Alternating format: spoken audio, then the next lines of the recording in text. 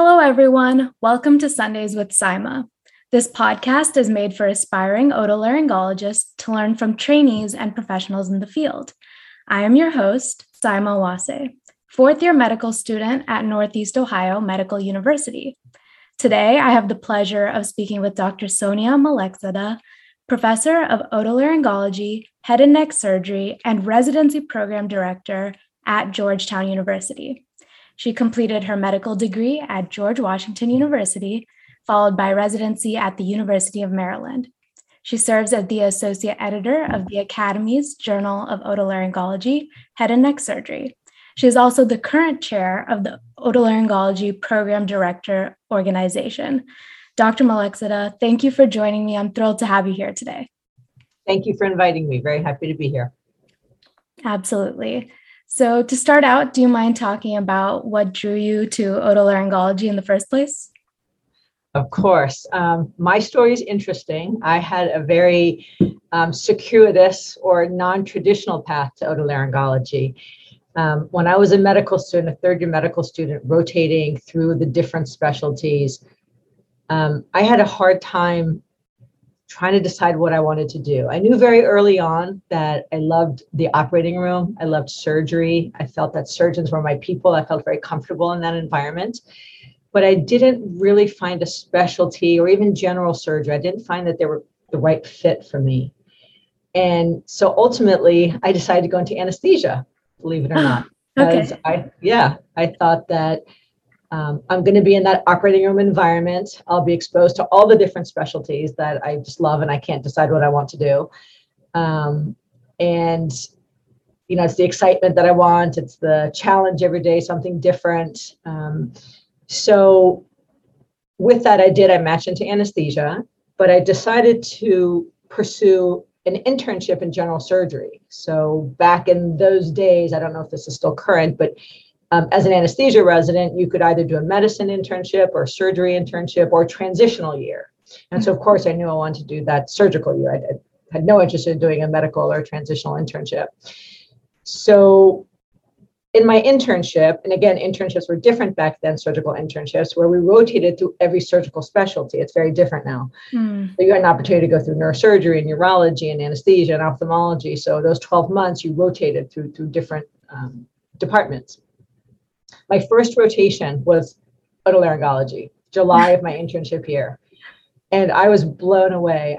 I didn't have that sort of exposure as a medical student. I didn't have the experience with otolaryngology, and I fell in love with the specialty right then and there. And I remember halfway through the rotation going to the chair of the otolaryngology department and asking for his advice because I wanted to switch. I wanted to be an otolaryngologist. This was it for me. And he was kind and wonderful. And long story short, I ended up doing 2 years of general surgery because I had to go through the match from the very beginning again. So as an intern, I was going through the match with the fourth-year medical students. And I matched at the University of Maryland where I did my residency. So it was a bit of a circuitous route, if you will. But I found my way. Well, I'm happy you don't have any regrets as you have a great career so far and you have become the program director of Georgetown University. What was the path like towards that?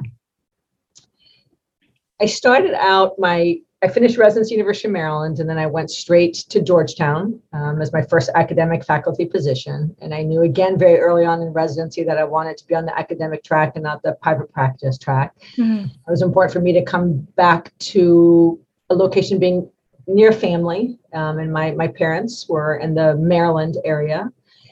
And I had done my medical school at GW. And actually I had been looking to GW for an opportunity for a faculty position, and they had nothing available. And it just so happened that Georgetown had an opening as I was looking.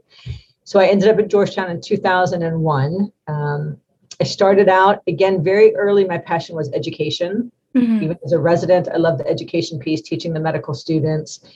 And one of my first positions in that department was the medical student clerkship director. So I took on that role soon after I got to Georgetown. I did that for about 10 years or so, advising medical students and meeting with medical students and teaching, et cetera, and teaching them about otolaryngology. And about 2007, I had the opportunity to come over to the VA in Washington, D.C. and to take over as chief of the division here.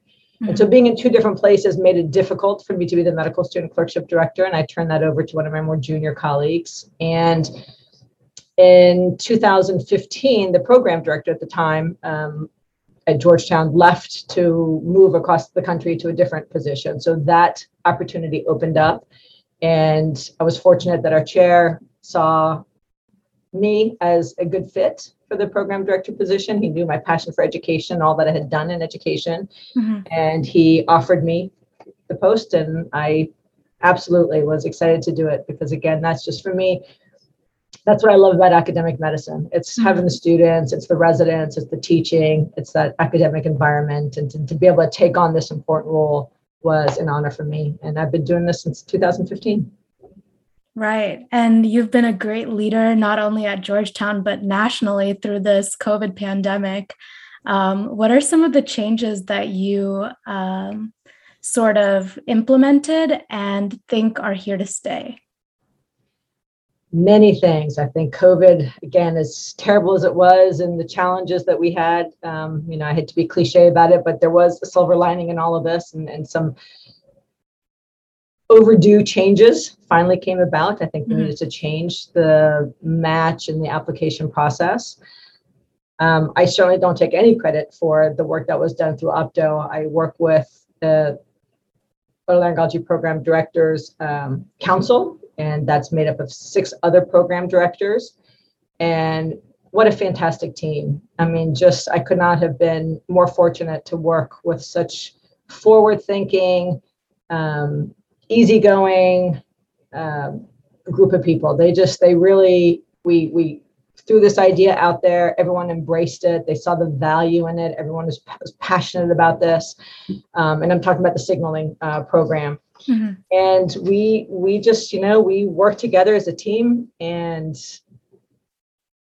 put the process in place, got the buy-in that we needed to from some really important stakeholders, the AAMC ERAS and the NRMP, and certainly all the department chairs of otolaryngology in this country. We needed all the other program directors to be on board. We needed the medical students to be on board. If this is something the medical students weren't going to embrace, it wasn't going to be successful.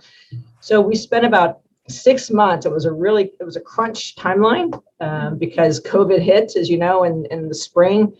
And in May, we started talking about signaling, and we spent the summer putting it together, webinars, conversations, discussions. And ultimately, we were fortunate enough to be able to roll it out in the fall of 2020.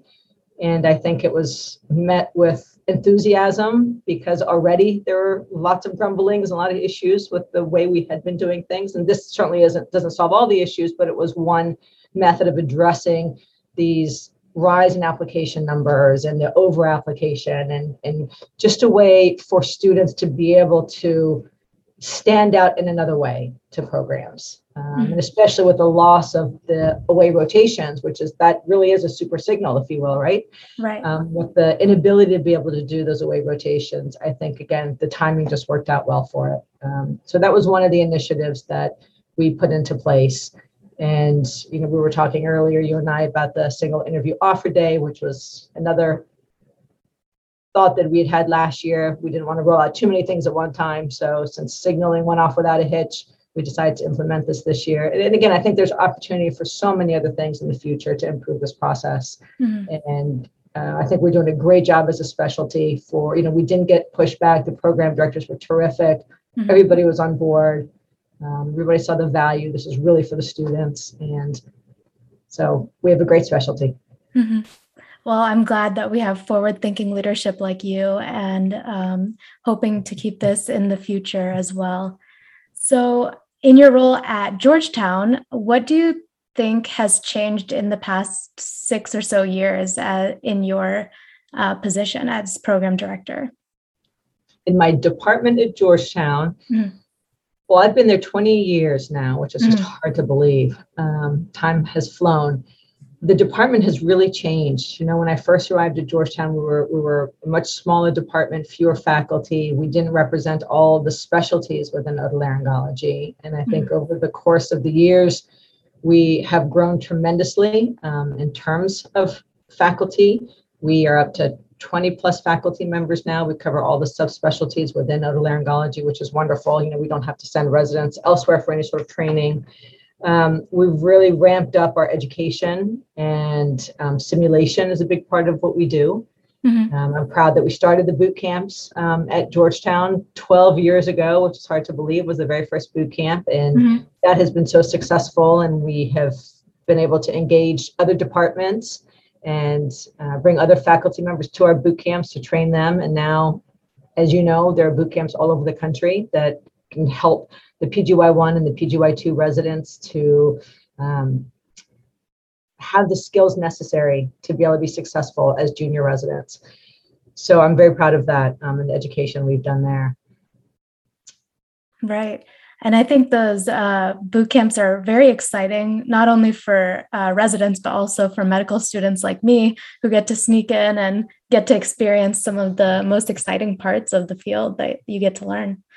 And some of the newer boot camps and simulation opportunities for medical students are doing a great job of bringing together students who are going to go into different specialties, but that you may work together in the future as colleagues. At Georgetown, we have a airway boot camp where we have our anesthesia colleagues, our emergency medicine colleagues, and otolaryngology, and then the fourth year students who are going into each of those specialties who've already matched.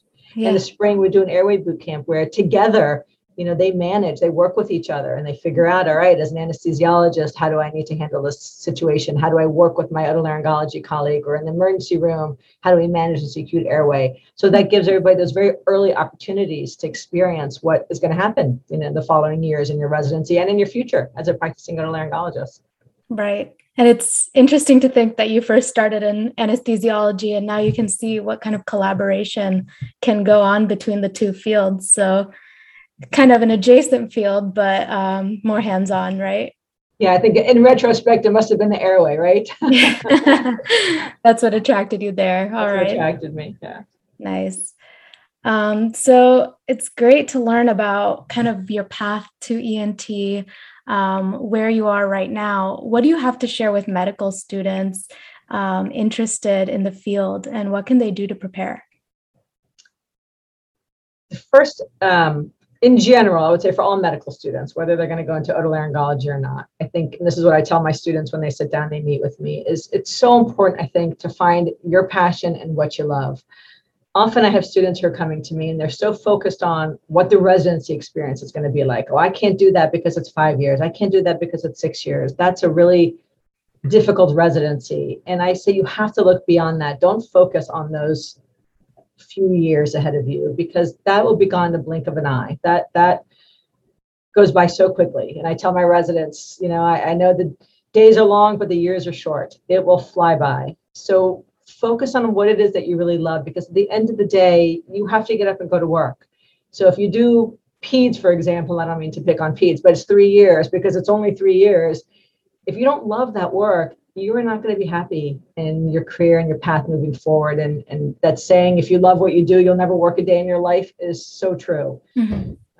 So that's what I tell the medical students. And I also tell them to enjoy the journey. You get so caught up as a student and a resident and the stress and the worries and not knowing what the future holds. Right. And if when I reflect back, I wish I had enjoyed the process more. I wish I had enjoyed the journey, because it is difficult. That going into it, but it is an incredible experience that you go through with your co-residents, with your faculty. No one experiences what no other, other than physicians, no one knows what this is like to go through this.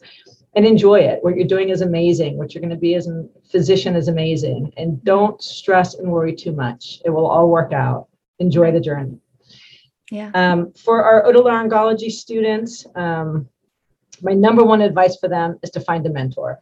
I think otolaryngology is tough. We all know that. And it's a tough path as a student to navigate. And that I know can be very stressful for students.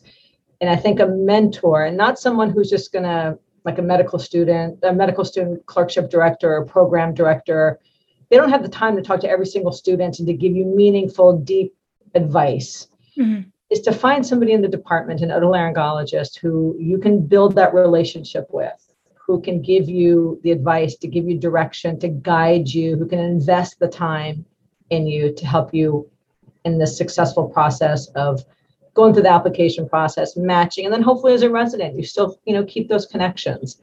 I just think that's a really important piece that medical students don't tend to focus on, because you're so focused on all the noise of the applications and the competitiveness of the specialty. And one good mentor, two good mentors can really help pave the way for you. Sure. Yep. And building those deep relationships and taking some time, stopping and smelling the roses, appreciating where you are. I think those are really good pieces of advice. And I will be taking some of them, certainly. And I hope some of the listeners value that advice as well. Any final thoughts, Dr. Maleksada? For all the students who are going into otolaryngology who are listening, you've picked a great specialty. I just so proud that I am an otolaryngologist. I'm so grateful that I found my way to this specialty. I think you'll all be very happy. We are a wonderful group of people. We're great colleagues. And I look forward to meeting many of you somewhere along the way.